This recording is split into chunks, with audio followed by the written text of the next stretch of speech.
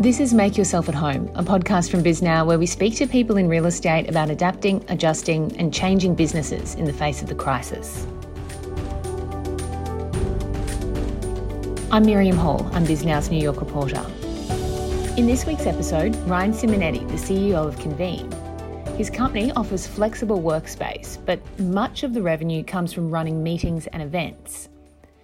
Convene, which is backed by Brookfield and RXR Realty, moved quickly to cut costs in the face of the pandemic. With all 32 of its locations around the country closed, a fifth of the workforce was laid off in March and another 420 people were furloughed soon after. Over 1 million square feet of deals in the pipeline was shelved or renegotiated, and Convene has also moved to restructure deals with its current landlords to give the business time to recover. Ryan spoke to me from Long Island, where he's working from home alongside his family, about the future of meetings in the world of social distancing and his realistic take on when people will gather together in large groups again. Later on, he shares his views on the mix of remote work and the office, but first I asked him about negotiating with the owners of buildings where Convene operates. What we've been working on with our landlords is really just temporary rent relief between now and kind of September, especially for our meeting and event locations. The reality is, physical face-to-face gatherings at this point in time are banned, right? You cannot even legally go ahead and do that. And I think, given the situation, I think most of our landlords understand, how impacted our business has been. They also know that we've performed incredibly for the last decade and have been a great partner, a great paying tenant. Look, this is a black swan event that's outside of all of our control. And, having lived through 2007 and 2008 and 2009, running a restructuring and a workout team at that time, the way you get through this is by working together. And by doing it in a way that makes sense for both, in this case, the landlord, and also for us as a company. It's in nobody's best interest to see Convene not be successful. So it was rent relief in some instances and switching to management agreements in others? Or switching to partnership arrangements where, we're sharing in profit collectively. Okay, but there's no profit right now, surely. Yeah, but in the future there will be, right? So you have temporary relief in the interim. And then what we're doing is, we're not looking to be opportunistic. So all of the temporary relief that we're getting, we're amortizing back into the deal and paying back over a period of time. It could be as short as 16 to 24 months in certain locations to as long as the entire term. And we're paying that back at an interest rate, right? Anywhere from 8 to 10%, depending on the building and the partner. So it's a deal that makes sense for everyone. If deals don't make sense for everyone, they don't get done. We reached out to our landlords the first week of March and said, hey, we've just had some cancellations for some large meeting and events at some of our locations. We've talked to some of our clients who are in Asia right now. If this gets to the US, this is going to be bad. And there is a high likelihood that part of our business could be significantly compromised, especially our meeting and event and conferencing business. If that happens, we're telling you today that we're going to have to work together. And that was almost 3 weeks before a shelter-in-place order was put down in any city in this country. So again, being proactive, being thoughtful, being transparent, and being a realist about the situation, again, I think has allowed us to, get through this situation and do it in a way that makes sense for both us and our strategic landlord partners. Everything's kind of shut down totally right now, so that we can't even really talk about reopening on a legal level. But are there dates in your mind that you're focusing on? Is there anything that you're thinking? And obviously you have locations across the country, and New York's in a very different space to, say, Boston. Do you have any clear plans to get back up and running? Yeah, I mean, of course, as soon as shelter-in-place orders are lifted locally, we're going to have to wait to see what the bans on gathering size are. Different cities, we're getting different indications. Everything from as low as 25 people to as high as 100 people. So again, we're going to have to wait to see what local orders are put in place and ultimately live by those, of course. I think, as you mentioned, the way that we're thinking about it is you have to take New York City and the rest of our markets in the country and put them in two entirely different buckets. New York is the most complex of these situations and is going to take the longest, we think, to come back to some either sense of a new normal or a new abnormal, however you want to think about it. And we do expect that our locations in other cities and other markets will come back sooner rather than later. We're planning right now for first phase, kind of mid-June. June 15th is pretty much a target date for some of our locations. And again, it's going to be phased. All right, so if you think about the impact to our business, our workplace locations, our amenity management locations, that stuff will open first. Our smaller meeting venues and locations will probably open second. And then the question is around our large-scale meeting, conferencing, and event venues, 225 Liberty at Brookfield Place downtown. Average program there is 400, 500, 600, 700 people. Right? Our new location at Willis Tower in Chicago can host up to 1,000 people. It's going to take time for those locations to reopen. You talked about creating psychological safety because any ban can be lifted. The governor can say whatever he wants, but often it's going to come back to what people feel comfortable with. How are you addressing that? So, we recently published our new COVID operating standards and our Get Back to Work plan. I'd highly recommend we can pass it along to you if you'd like to read it. Our operations team, led by our CEO, Amy Poozer, you did an incredible job both working internally and also with a network of external partners. We leaned heavily on Eden Health, who is a direct-to-employer primary healthcare provider and telemedicine platform. We worked with them and their medical advisors. We also had a chance to work with Ron Klain, who is the Ebola czar and is now Joe Biden's coronavirus advisor for his campaign. And so between our internal team and a network of really smart and thoughtful medical experts, architecture, design, and engineering partners, we think we've come up with a really, really robust plan that kind of breaks down into key 5, I'd say, buckets. The first is around testing and tracing, and we're partnering with Eden Health to do this. For all of our employees, mandatory testing before returning to work. And then for our workplace customers and members, we're offering them a service through Eden where they can offer testing to their employees if they choose. So testing and tracing is going to be a really, really big deal. The second is, as part of that is doing temperature checking on site at our welcome experiences. As certain of our locations, we control the welcome experience fully. We're a retail access, don't have to go through building security. In addition to that, in buildings where we don't control the welcome experience, we're working with each of the building property management teams to make sure that they are doing kind of proactive temperature checking in the lobbies.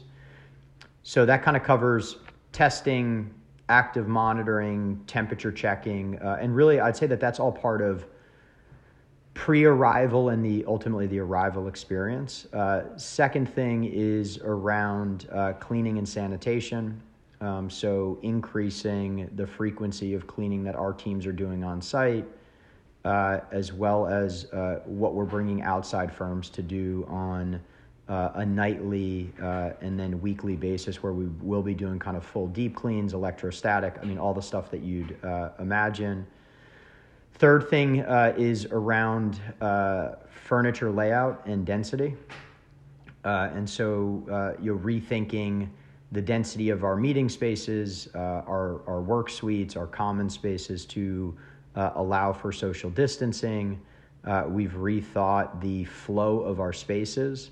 The next thing is around rethinking hospitality delivery, right? The days of being at a convene and having a buffet for a meeting, or us doing a plated lunch, or in our workplace kitchen, literally delivering somebody an individual meal to a communal space. Until there's a vaccine, my sense is that those things are going to be a thing of the past. So how do you recreate a premium hospitality experience knowing that you can't do some of those things? So we're working on rethinking our entire menu and food and beverage program, including our Nourish pantries. We're moving to kind of a bento box style food model where everything is kind of prepackaged to the individual. And again, rethinking how can you still deliver hospitality that feels human to human, knowing that you're doing it in a really, really, what I would call kind of constrained way. And then the last thing is really just around air quality, adding biophilia into our spaces. We're looking at kind of the UV lighting stuff, and then putting air purification systems into our communal spaces. Based on all the research that we've done, social distancing is obviously critical. Using and wearing PPP, both for our employees and members, is critical. But focusing on air quality, right, is going to be a big deal. And where we see the most changes on a go-forward basis isn't in the design of the interior space, but the quality of the HVAC infrastructure that you ultimately put into your spaces. How concerned are you? That all sounds really like great ideas. How concerned are you that people might say, you know what, it's not worth it, I'm just going to keep working from home? Well, look, this starts to lean more into what does the future of work look like? Before I answer the future question, I think the real question is, different markets are senses that people will behave differently, right? Do we believe that face-to-face goes away? Do we believe that meetings go away? Do we believe people never return to the office? No. But in the short term, is any company in the world going to force their employees to show up at the office? No. It's going to be 100% an opt-in based model. We believe markets like New York City, best case scenario at the end of the year, maybe 20 to 25% of the people are actually back in an office at any one point in time. Other markets like DC, Chicago, Philadelphia, Boston, different markets that we're in, we think that will be higher, right? Because in some of those markets like DC, I can drive my car to my office building, park at the base of the building. I don't have to go up 30 floors in an elevator to get to my office. I go up like 5 or 6. It's a very, very different experience than being in New York and saying, hey, I got to take Metro North, then I got to jump on a bus across town, then I got to jump on the subway. So again, different markets will behave differently. Right now, we're assuming and underwriting very compromised occupancy levels in the meetings business. Workplace is different, right? We have customers that are contracted for very long periods of time. Our average customer size is, 30 employees. Like, those people will come back to the work. Now, will 30 people be in the office? No way, right? On any given day, it might be 5, 10, maybe max 15. It's really the meetings business that we believe will continue to be compromised into first half of 2021 at a minimum. How much of your business is the meetings business? Of our total revenue, 75% is meeting, conferencing, and event-driven revenue, and then the other 25% is managed services plus workplace revenue. So you're predicting that people probably won't be doing meetings, conferences, what we know, as those kind of big gatherings until towards the end of the year? I think second half of 2021 for large gatherings. Now, do we see people booking meetings for the fall? Yes. If you look at our pipeline and look at the definite business that we have on the books contracted today, you would assume that everything in New York and in all of our markets is going to be back to normal in September. I just think the reality is that that's not going to be the case. And so when we're budgeting and forecasting, we're making an assumption that isn't what's in our funnel or what's contracted. We're saying we believe that most meetings over 50, max 100 people ultimately have to get either canceled or they become smaller where there's a smaller physical component on site, and then we're simulcasting or live streaming to a virtual audience. The future of meetings for the next 12, 18, 24 months, and I think for the long term, is what we call hybrid and virtual, right? Smaller physical experience on site, virtually broadcasted or distributed to a virtual audience. And we've done that for 10 years. We're doing a lot of that, like a lot of the meetings that we're seeing confirming for the end of this year have a physical component and a virtual component, right? So smaller physical on site, you want the speakers, the presenters, the facilitators there. I don't know about you, but I've been speaking on I don't know how many panels. It's horrible as a presenter or facilitator. And it's not that great as a participant. Like the fact that the speakers aren't in the same room and it's not a production quality experience, like the technology recording itself. So what we're seeing as a huge opportunity is to host those smaller meetings physically at Convene in a super safe environment and then broadcast that to virtual audiences. And then we also launched a virtual platform. So we built out an entire virtual kind of technology platform to build, almost think about a new UI or UX experience on top of existing technology like Zoom and Slido for engagement. And then our professional meeting planners and technology professionals actually manage that virtual event on behalf of our customers. So over the last 30 days, we've hosted a number of those. We're seeing a lot of physical meetings actually convert to virtual for us. And so we actually see that as a huge growth opportunity for the company, not just in the short term, but it's actually opening Convene up to an entire TAM that never existed before.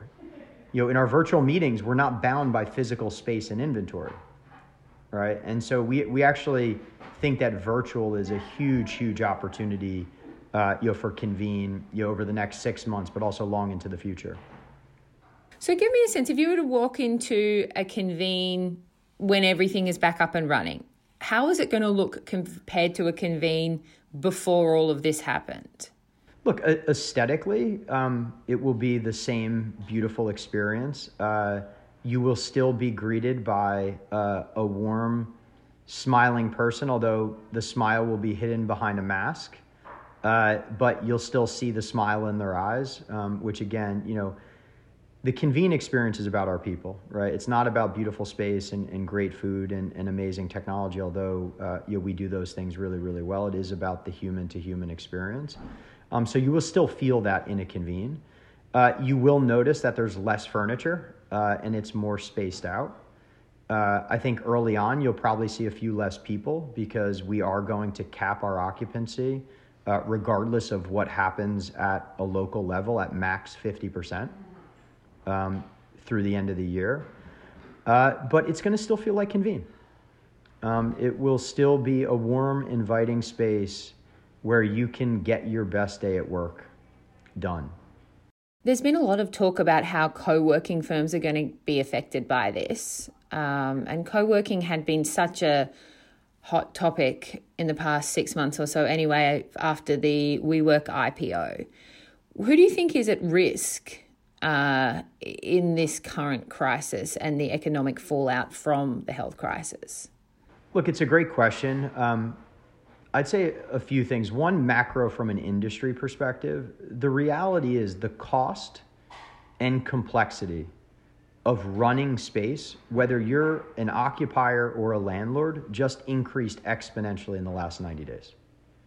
You combine that with the uncertainty of the economic environment, there is no question in my mind that there will be more demand for flexibility and people will outsource more because of those two facts, right? So I actually believe that companies like Convene and some of our peers are extremely well positioned, not just in the short term, but in particular in the medium and long term, as our customers look more and more for flexibility and to outsource their workplace experience and their meeting experience to companies like Convene. So I would say macro, as challenging as this will be for the next 12 months, I'm extremely bullish on the sector in the medium to long term. With that said, different companies are going to be impacted differently, right? If you look at Convene today, a core part of our business is meetings, events, and conferencing, physically, right? And so that business is going to be compromised until there's a vaccine, right? Period. That's just reality. If you're a co-working company today, and you are focused on 1-person, 2-person, 3-person, 4-person offices, the reality is that customer is gone today. Why would they ever spend money on an office if they could work from home today? Right? So again, I think each business is going to be impacted differently in the short term. The real question is, who's innovating? Right? Whose business model is evolving to speak to the new opportunities that this is creating, the new trends that this is accelerating, in particular around remote and virtual work and hybrid work. And that's creating massive, massive, massive opportunities that companies like us can take advantage of. And so our focus is shifting quickly from what did we need to do to survive? Like, that plan is done. Convene isn't going anywhere. Now the time is, okay, what can we do proactively? What are the new products and services that we can deploy to create value for our customers and create massive new opportunities for the business over the next 2, 3, 4, and 5 years? And that's what we're focused on right now. Ryan, thanks so much for joining us. I really appreciate your time. Thank you so much. It was great, and stay safe and stay healthy.